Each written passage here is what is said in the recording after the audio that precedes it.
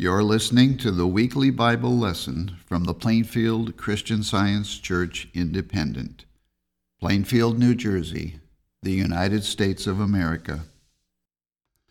This is the lesson for Sunday, May 2, 2021. Subject: Everlasting Punishment. The golden text is Isaiah. But now thus saith the Lord that created thee, O Jacob, and he that formed thee, O Israel, fear not, for I have redeemed thee. I have called thee by thy name. Thou art mine. The responsive reading is from Luke. And behold, a woman in the city, which was a sinner, when she knew that Jesus sat at meat in the Pharisee's house, brought an alabaster box of ointment, and stood at his feet behind him weeping, and began to wash his feet with tears, and did wipe them with the hairs of her head, and kissed his feet, and anointed them with the ointment. Now when the Pharisee which had bidden him saw it, he spake within himself, saying, This man, if he were a prophet, would have known who and what manner of woman this is that toucheth him, for she is a sinner. And he turned to the woman, and said unto Simon, Seest thou this woman? I entered into thine house. Thou gavest me no water for my feet, but she hath washed my feet with tears, and wiped them with the hairs of her head. Thou gavest me no kiss, but this woman since the time I came in hath not ceased to kiss my feet. My head with oil thou didst not anoint, but this woman hath anointed my feet with ointment. Wherefore I say unto thee, her sins, which are many, are forgiven, for she loved much. But to whom little is forgiven, the same loveth little. And he said unto her, Thy sins are forgiven. I will read from the Bible. Jeremiah. The Lord hath appeared of old unto me, saying, Yea, I have loved thee with an everlasting love. Therefore with loving kindness have I drawn thee. Joel. Therefore also now, saith the Lord, turn ye even to me with all your heart, and with fasting, and with weeping, and with mourning, and rend your heart, and not your garments, and turn unto the Lord your God. For he is gracious and merciful, slow to anger, and of great kindness, and repenteth him of the evil. And I will restore to you the years that the locust hath eaten, the cankerworm, and the caterpillar, and the palmer worm, my great army which I sent among you.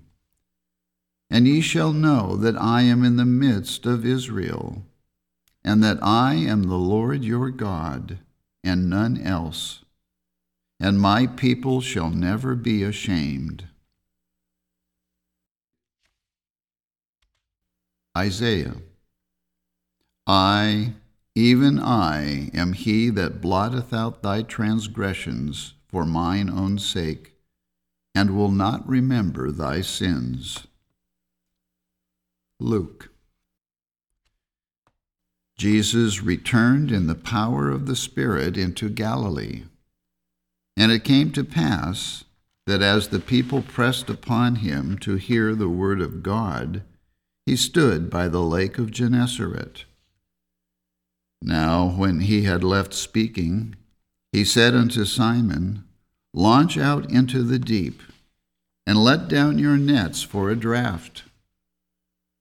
And Simon answering said unto him, Master, we have toiled all the night, and have taken nothing.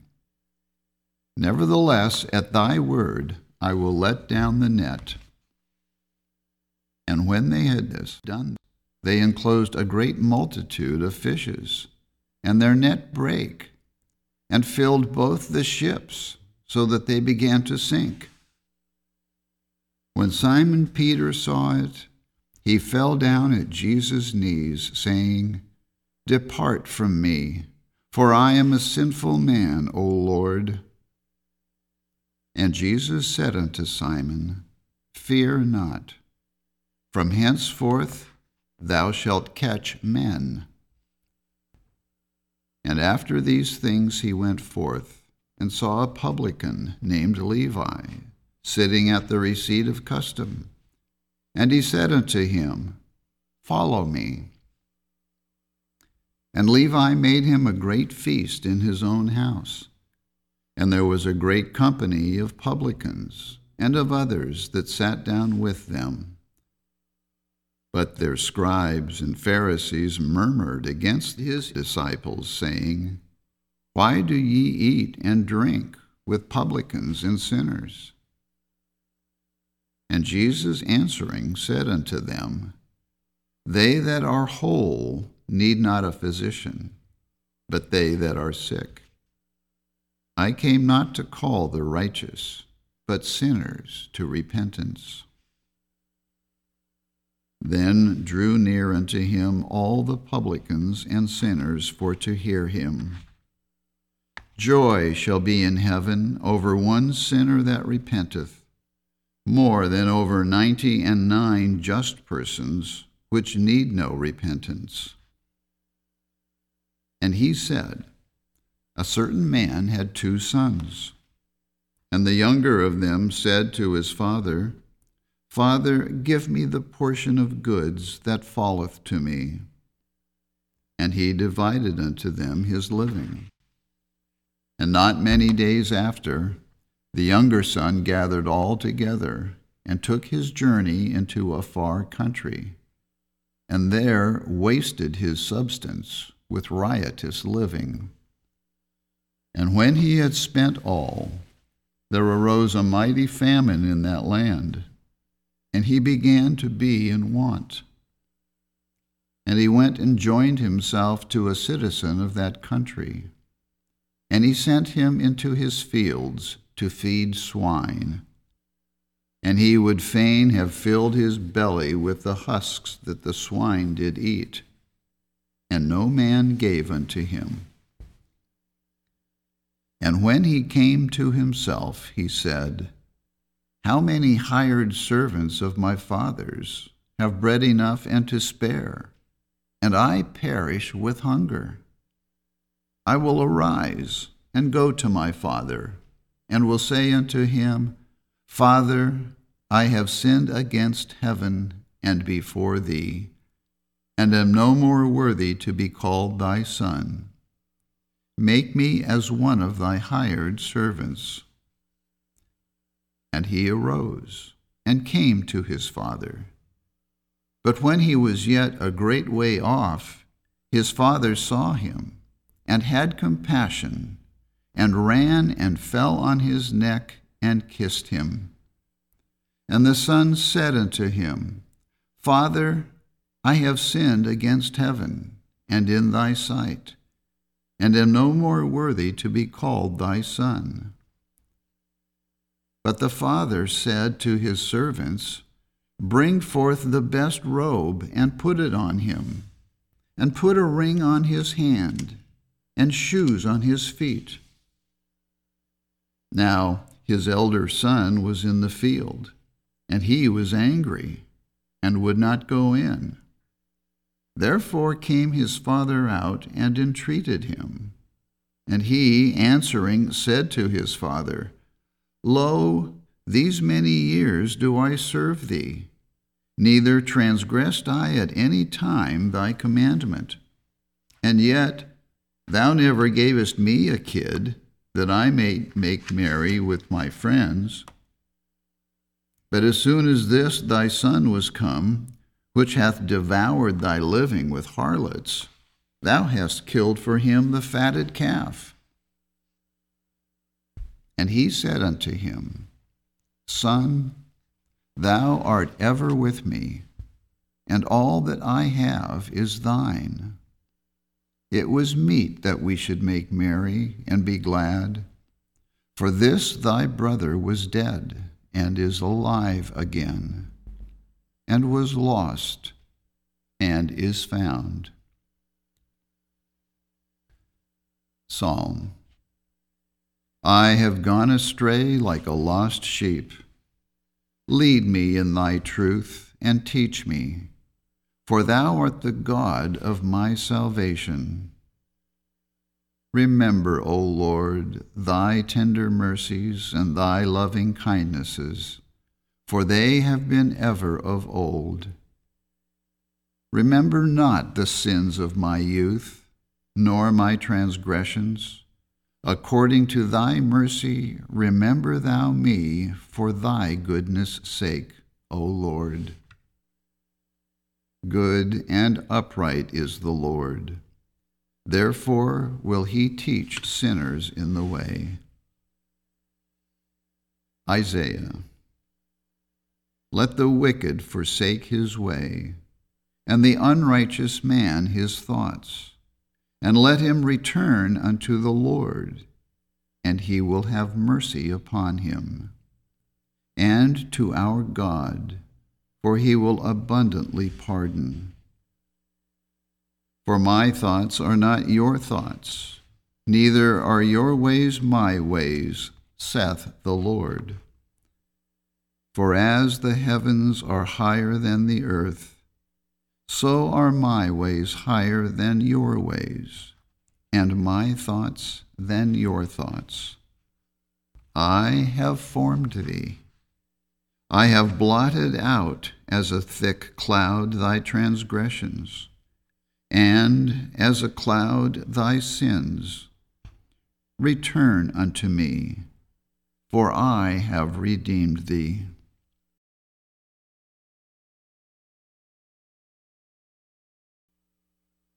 I will read correlative passages from the Christian Science textbook, Science and Health with Key to the Scriptures, by Mary Baker Eddy. The design of love is to reform the sinner. Divine love corrects and governs man. Men may pardon, but this divine principle alone reforms the sinner. To cause suffering as the result of sin is the means of destroying sin. Every supposed pleasure in sin will furnish more than its equivalent of pain until belief in material life and sin is destroyed. To reach heaven, the harmony of being, we must understand the divine principle of being. God is love. More than this we cannot ask. Higher we cannot look. Farther we cannot go. To suppose that God forgives or punishes sin according as his mercy is sought or unsought is to misunderstand love and to make prayer the safety valve for wrongdoing. It is related in the 7th chapter of Luke's Gospel that Jesus was once the honored guest of a certain Pharisee, by name Simon, though he was quite unlike Simon the disciple. While they were at meat, an unusual incident occurred, as if to interrupt the scene of Oriental festivity. A strange woman came in.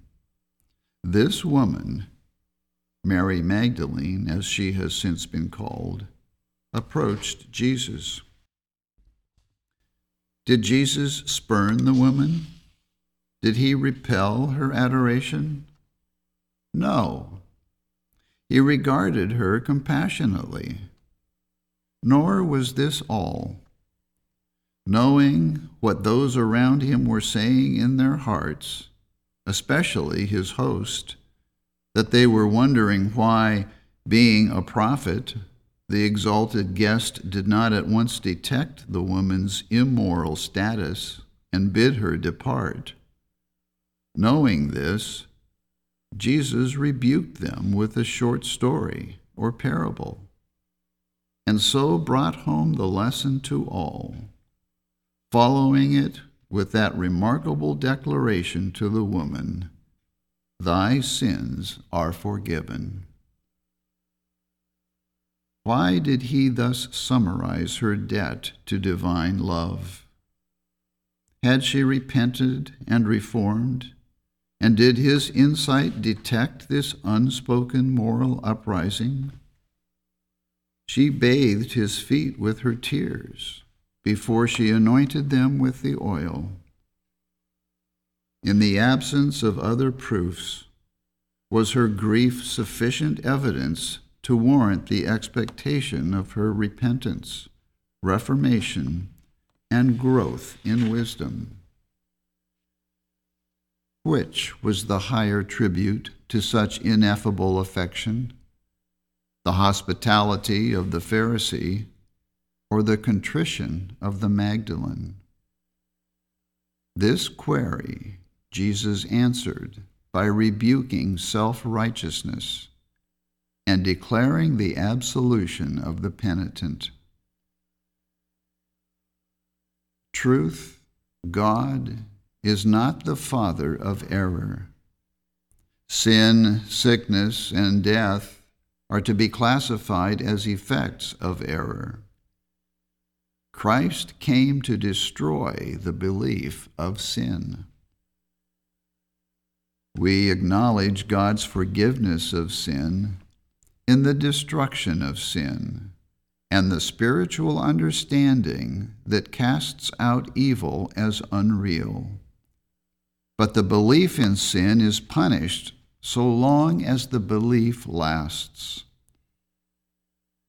Reform comes by understanding that there is no abiding pleasure in evil, and also by gaining an affection for good according to science, which reveals the immortal fact that neither pleasure nor pain, appetite nor passion can exist in or of matter, while divine mind can and does destroy the false beliefs of pleasure, pain, or fear, and all the sinful appetites of the human mind.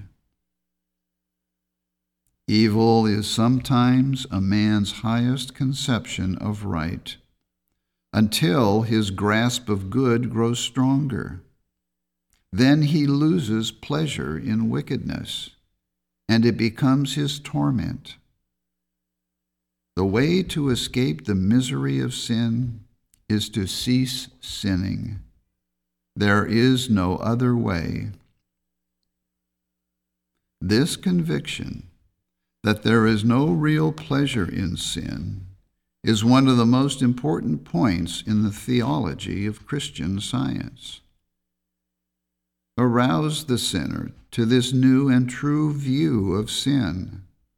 Show him that sin confers no pleasure, and this knowledge strengthens his moral courage and increases his ability to master evil and to love good. The basic error is mortal mind.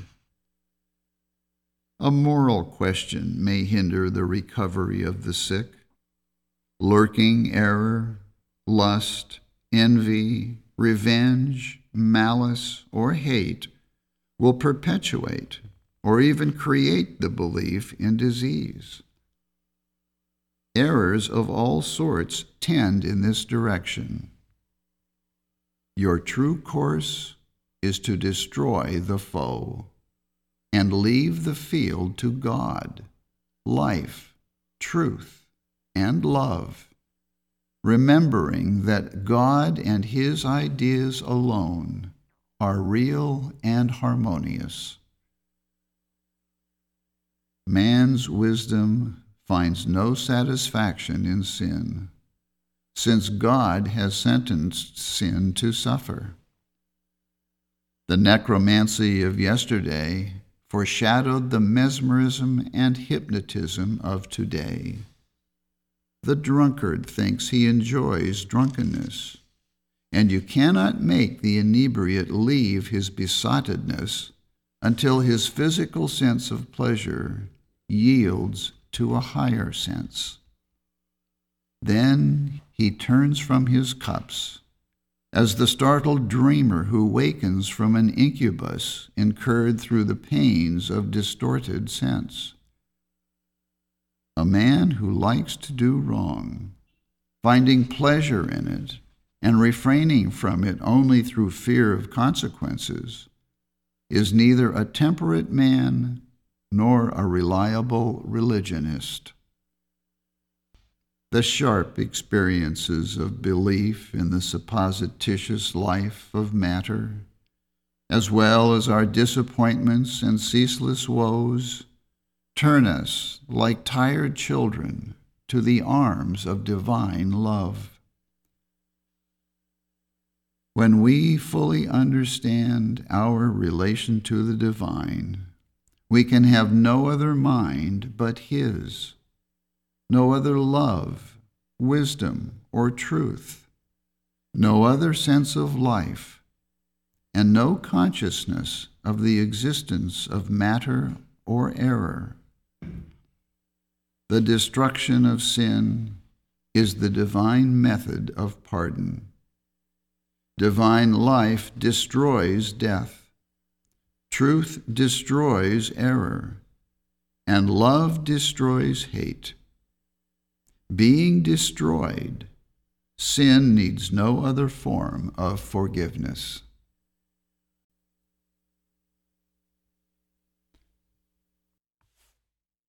I will now read the 3 daily duties from the Church Manual by Mary Baker Eddy. Daily prayer. It shall be the duty of every member of this church to pray each day, Thy kingdom come. Let the reign of divine truth, life, and love be established in me, and rule out of me all sin. And may thy word enrich the affections of all mankind and govern them. A rule for motives and acts. Neither animosity nor mere personal attachment should impel the motives or acts of the members of the Mother Church. In science, divine love alone governs man, and a Christian scientist reflects the sweet amenities of love in rebuking sin, in true brotherliness, charitableness, and forgiveness. The members of this church should daily watch and pray to be delivered from all evil, from prophesying, judging, condemning, counseling, influencing, or being influenced erroneously. Alertness to duty.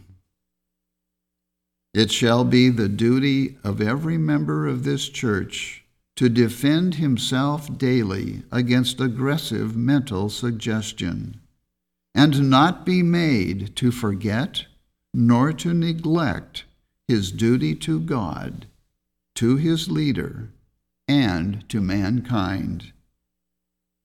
By his works he shall be judged, and justified or condemned. And from Science and Health. Christian scientists, be a law to yourselves that mental malpractice cannot harm you, either when asleep or when awake. This Bible lesson was prepared by the Plainfield Christian Science Church Independent. It is comprised of scriptural quotations from the King James Bible and correlative passages from the Christian Science textbook, Science and Health with Key to the Scriptures, by Mary Baker Eddy. For more information, please visit our website, plainfieldcs.com. Thank you for listening, and have a blessed day.